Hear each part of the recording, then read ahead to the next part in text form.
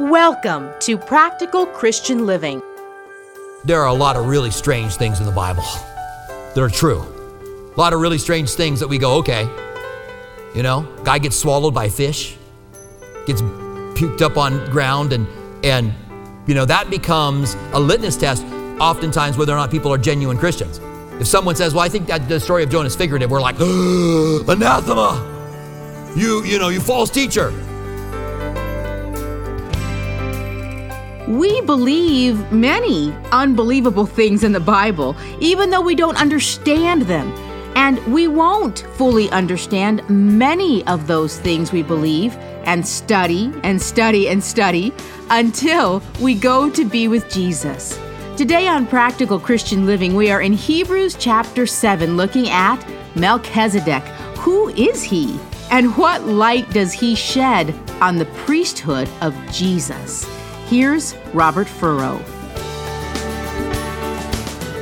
Because we interact with God in the Spirit and we walk in the Spirit and we do not walk in the flesh, we are no longer under the law, and the righteous requirements of the law have been fulfilled for those who do not walk according to the flesh, but walk according to the Spirit. So we could say this passage teaches us three things about the law. Number one, we are free from the law because Jesus paid the price already, so we're not under it. Number two, we are free from the law because we have died with Christ. And being dead, we are no longer subject to the law. Number three, we are free from the law because we now live under a new law, the Spirit, and the law of love. Jesus said a new covenant. He said, take this cup of my covenant. You have the old covenant, the law, and the communion cup is a new covenant cup. And that new covenant is love. Jesus said, a new covenant I give you, a new commandment I give, that you love one another. And he gave that commandment of love as a new covenant. That's the new covenant that we keep. So with all of that in mind, and hopefully that's clear, hopefully I got through it quick enough not to lose you guys with all of those passages. Maybe you were able to take some notes or can come back and pick them up again. If you have any questions about it, then I would go back to those verses and look at them again and really pour into it. I think it's good to have because these Torah-keeping groups are growing. I believe you are going to run into them. It's a satisfying thing to keep the law. It's a self-satisfying thing to, like, I'm doing it. I'm better than they are. I'm keeping the law. But it's false humility, I believe, my opinion. I think it can be more than my opinion as well, by the way. I just don't want to judge them. I want to be careful that I don't judge them, but I want to speak what the truth is. So now we get to Hebrews chapter 7. And it's talking about these very things. So it says in verse 1 of chapter 7, for this Melchizedek, remember chapter 6 ends with a statement about Melchizedek. Melchizedek has 3 verses in the Old Testament, and the New Testament spends a lot of time talking about him. For this Melchizedek, king of Salem, priest of the Most High God, who met Abraham returning from the slaughter of the kings and blessed him. Now, if you don't know our study on Melchizedek, Abraham goes to rescue his nephew Lot, who has been taken captive by 5 armies from Sodom. And Abraham splits his men up and with favor from God wins and gets the people back and the loot that they took back as well. And when he comes into the Valley of the Kings, the king of Sodom is there. And he says, you can keep the money, you can keep all the stuff, but give me back the people. And Abraham is going to say to him, I'm not going to take anything from you, lest you say you made Abraham rich. I'm giving you everything back. I'm giving you the people, I'm giving you your money back. But before he could do that, in the middle of this conversation with the king of Sodom, Melchizedek shows up. And he has bread and wine. And he gives it to Abraham. And Abraham takes 1/10 of what he has of the loot and gives it to Melchizedek. So that's the 3 verses that you find in the book of Genesis. And so it goes on to say, verse 2, to whom also Abraham gave 1/10 part of all, first being translated, this is the name of Melchizedek, king of righteousness. That's what Melchizedek means in Hebrew, king of righteousness. Do we know anybody else who's the king of righteousness? And then also the king of Salem, which is king of peace. Do we know anybody else who's royalty and peace, the Prince of Peace? And then verse 3, and here's where it gets tricky.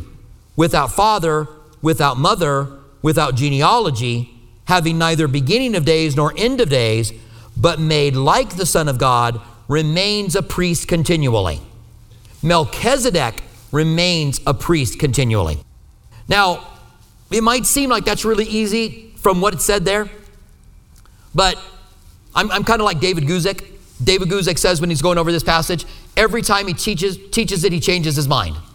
It was Jesus, it's not Jesus. It was Jesus, it's not Jesus. The reason that we think it's Jesus is because it sounds like Jesus, right? He has no father, no mother, no genealogy, no beginning of days. But then there's this statement that throws a wrench into that theory. And I'm not saying it's not right. I'm just saying this statement says, but made like the Son of God. In other words, Melchizedek is made like the Son of God, not the Son of God being made like Melchizedek. And I think that's an important theological point. And so the fact that it says that Melchizedek was made like the Son of God, are you going to say that the Son of God came in the appearance, a Christophany, a Christ appearance in the Old Testament as Melchizedek? So that's the problem right there in a nutshell. I lean towards him being Jesus. I lean towards Melchizedek being Jesus. And I could be wrong. I might get to heaven and go, oh, well, it wasn't Melchizedek. Hey, Melchizedek, how are you? I see Jesus up there and you're not him. I could be. But as I look into it and study it, I think one of the reasons people people shy away from things that are strange and weird. And we have in the modern day, we have a tendency to sterilize the events of the Bible and to make them into something different. Like the Genesis whole sons of God saw the daughters of men were beautiful and abode with them, and the Nephilim were in the land in those days.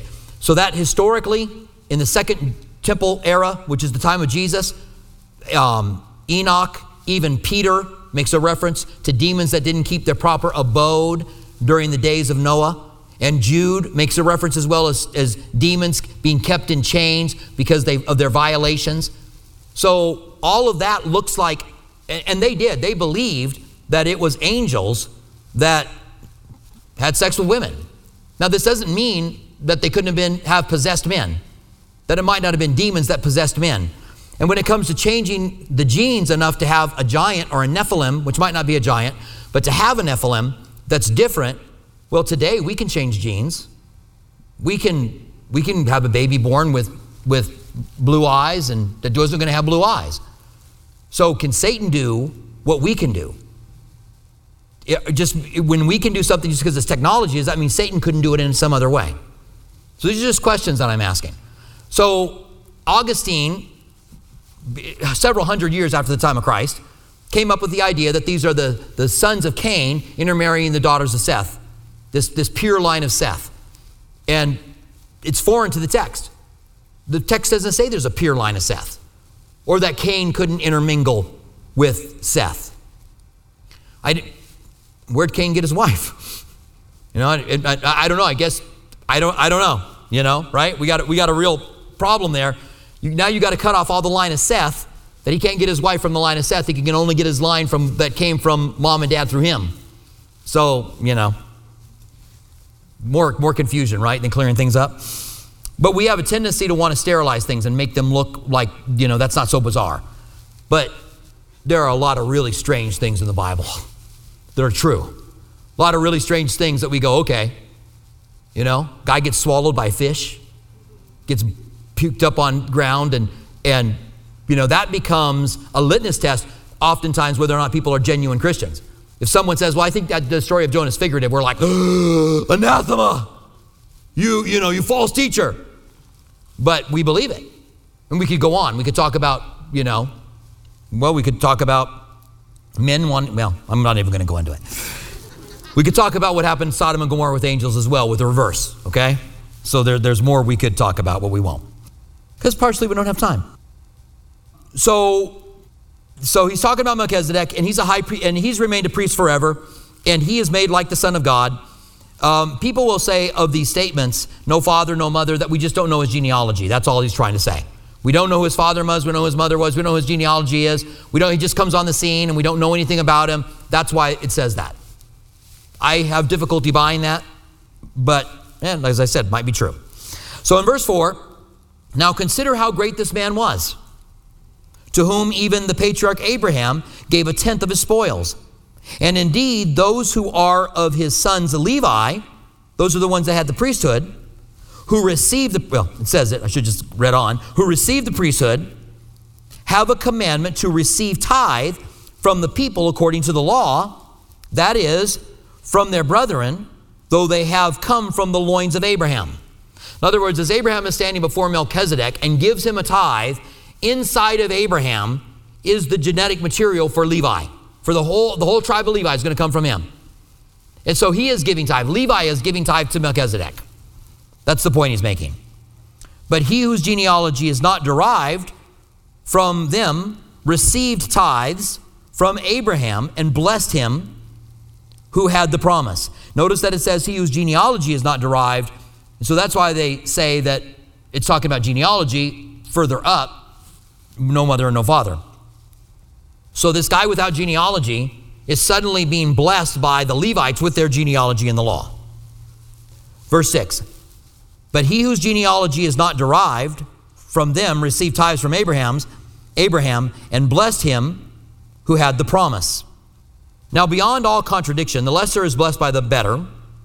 Here mortal men receive tithes, but there he receives them, of whom it is witnessed that he lives, even Levi, who receives tithes paid through Abraham, so to speak, for he was still in the loins of his father when Melchizedek met him. All right, so you guys got that, right? All right, let's move on. If you need to go back over that again, you can do it on your own time. But I do, there's a lot there. There's also some other clues there where it talks about mortal men. So this is another reason people will say that Melchizedek was a mortal man, because of the statement there, mortal man.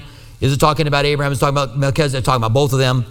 And if it's a Christophany in the Old Testament, would he not be a mortal man? Again, asking questions, right? All right, so the need for a new priesthood. Verse 11. Therefore, if perfection were through the Levitical priesthood, for under it the people receive the law, what further need is there for another priest should arise according to the order of Melchizedek? So if it's perfect, if the law is perfect, then why is there need for another priest? And not be called according to the order of Aaron.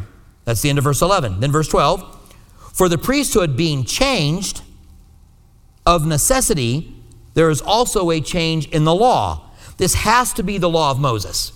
The context won't let it be the law of sin, the law of the Spirit, the law of Christ, any other law that the Bible mentions. It has to be the law of Moses. It's talking about the priesthood in Aaron. Context demands it. For he of whom these things are spoken belongs to another tribe. He belonged to Judah, from which no man has officiated at the altar. No, nobody from the tribe of Judah ever officiated at the altar. David was king, but he was never a priest. For it is evident that our Lord arose from Judah, of which tribe Moses spoke nothing concerning the priesthood. And it is yet far more evident if in the likeness of Melchizedek there arises a priest who has come not according to the law of the fleshly commandment, but according to the power of endless life. This power of endless life is exalted above the power of the given law, of the commandments. Verse 17, for he testifies, and now he's going to quote Psalms 110 verse 4, you are a priest forever according to the order of Melchizedek. And isn't it great? You got just these few references to Melchizedek in the Old Testament, and that God puts in there this statement, you are a priest forever according to the order of Melchizedek, which tells us what Jesus is all about. I also, side note, I also love Psalms 110 because there's a passage, it's talking about the Messiah coming. And there you are a priest forever according to the order of Melchizedek. But it says that his followers, and I forget exactly how it's worded, but it says his followers are volunteers. And I love that. None of us were drafted into the army of God. We're all volunteers. You guys volunteers for Christ? Yeah. You raised your hand, you gave your life to Jesus. It says that his people will all be volunteers, which I love. We're volunteers for him. So you are a priest forever according to the order of Melchizedek. Then verse 18, for on the one hand, there is an annulling of the former commandments because of the weakness and unprofitableness. Okay, don't miss that. On the one hand, there is an annulling of the former commandment. So the commandment of the priesthood coming by Aaron is annulled. I realize that it's not making it broader than that here, but you have a commandment being annulled because it is weak and unprofitable, which tells you that the law in itself is weak and unprofitable in certain places. I'm not bad-mouthing the law, by the way. The law is good, it's just weak. It's unprofitable to save you. It can't save you. It can show you need to be saved. That's the value of the law. For the law made nothing perfect. Again, this is Hebrews. This is the Bible saying this. The law made nothing perfect. On the other hand, there is the bringing of a better hope through which we draw near to God. And inasmuch as he was not made a priest without an oath, the oath is in Psalms 110, verse 4. That's the oath. You are a priest forever by the order of Melchizedek. The priest under Aaron had to take oaths. God took the oath, which would also be an evidence that that Jesus is God, because the oath is taken by God, and Jesus is the priest forever according to Melchizedek. He goes on to say, then, verse 21, for they have become priests without an oath, but he with an oath by him who said to him, the Lord has sworn and will not relent. You are a priest forever according to the order of Melchizedek. Again, Psalms 110, verse 4. By so much more, Jesus has become a surety of a better covenant. Now remember, he's writing this to Jewish people. We're Gentiles. We're a step back from that. And he's telling them Jesus has become a better surety. This is a new covenant and a better covenant, which tells us that Jewish people are not going to interact with the law the same way once they come to Christ. And that's what they're wanting to do. They're wanting to move away from Christ, this better covenant, and just go back into Judaism and just keep Judaism and keep things. And this is because we're Judeo-Christianity, they had that the first part of the law right, but then the law is changed. It goes on to say in verse 23, also there were many priests because they were prevented by death from continuing.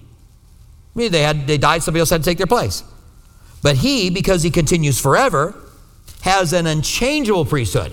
So now the law has a changeable priesthood, but Jesus has an unchangeable priesthood. Verse 25, therefore he is also able to save to the uttermost those who come to God through him.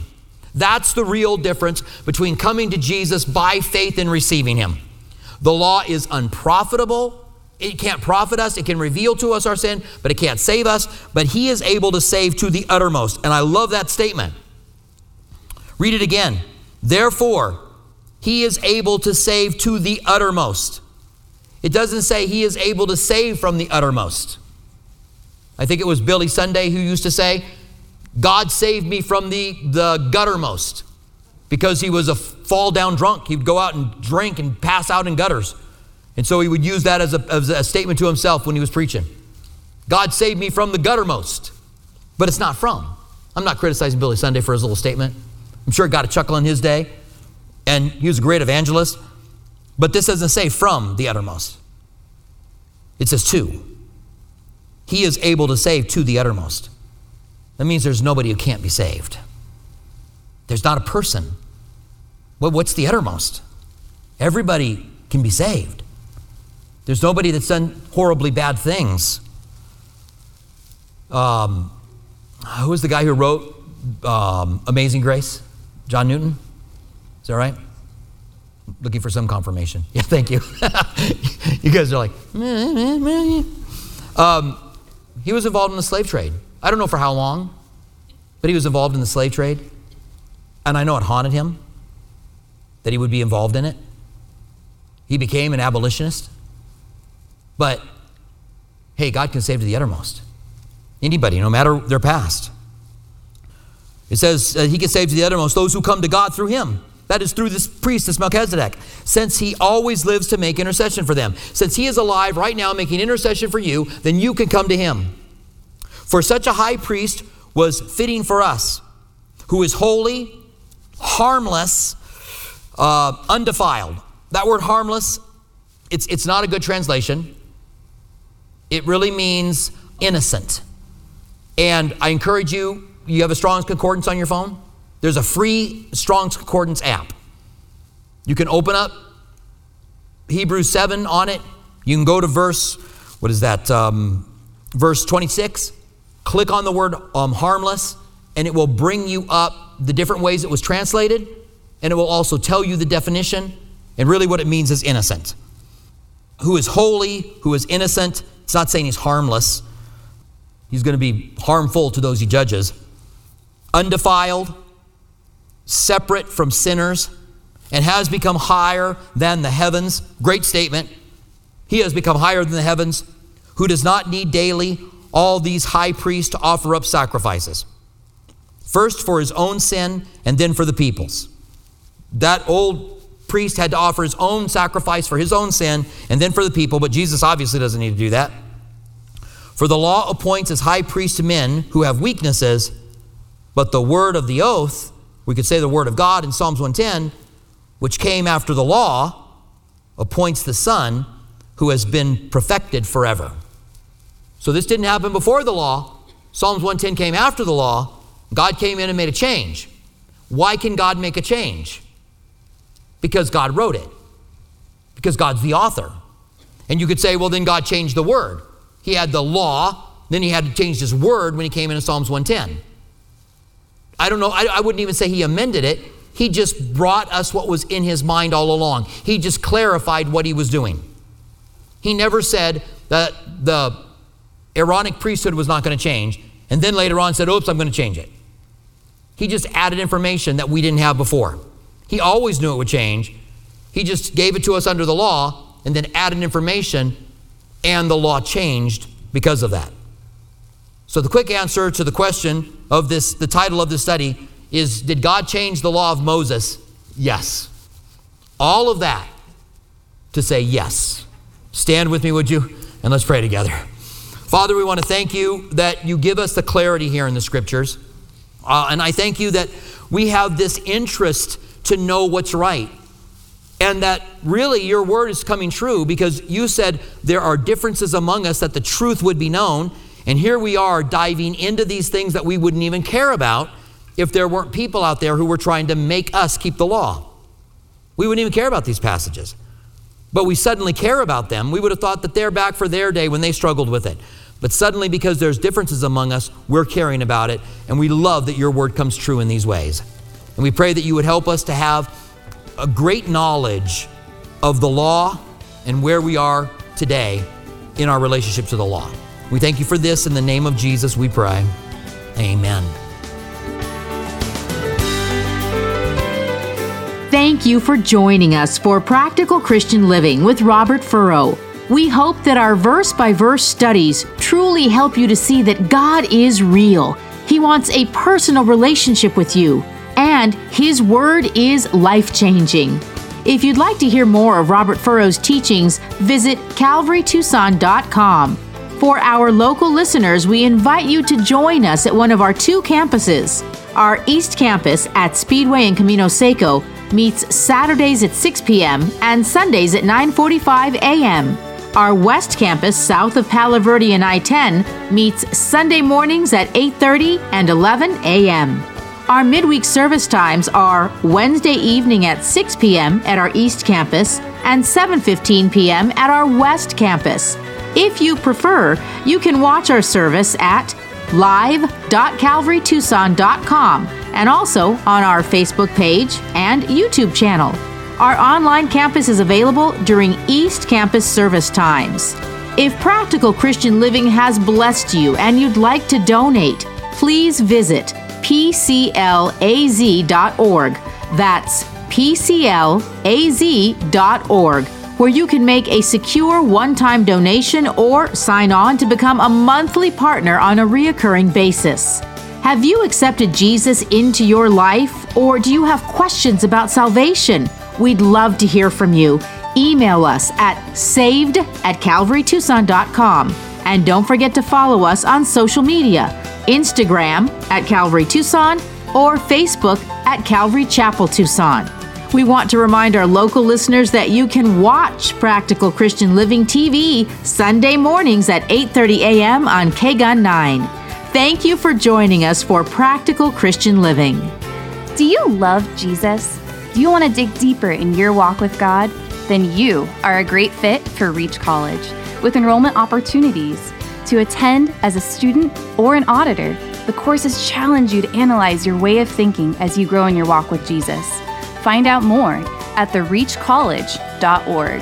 That is, thereachcollege.org.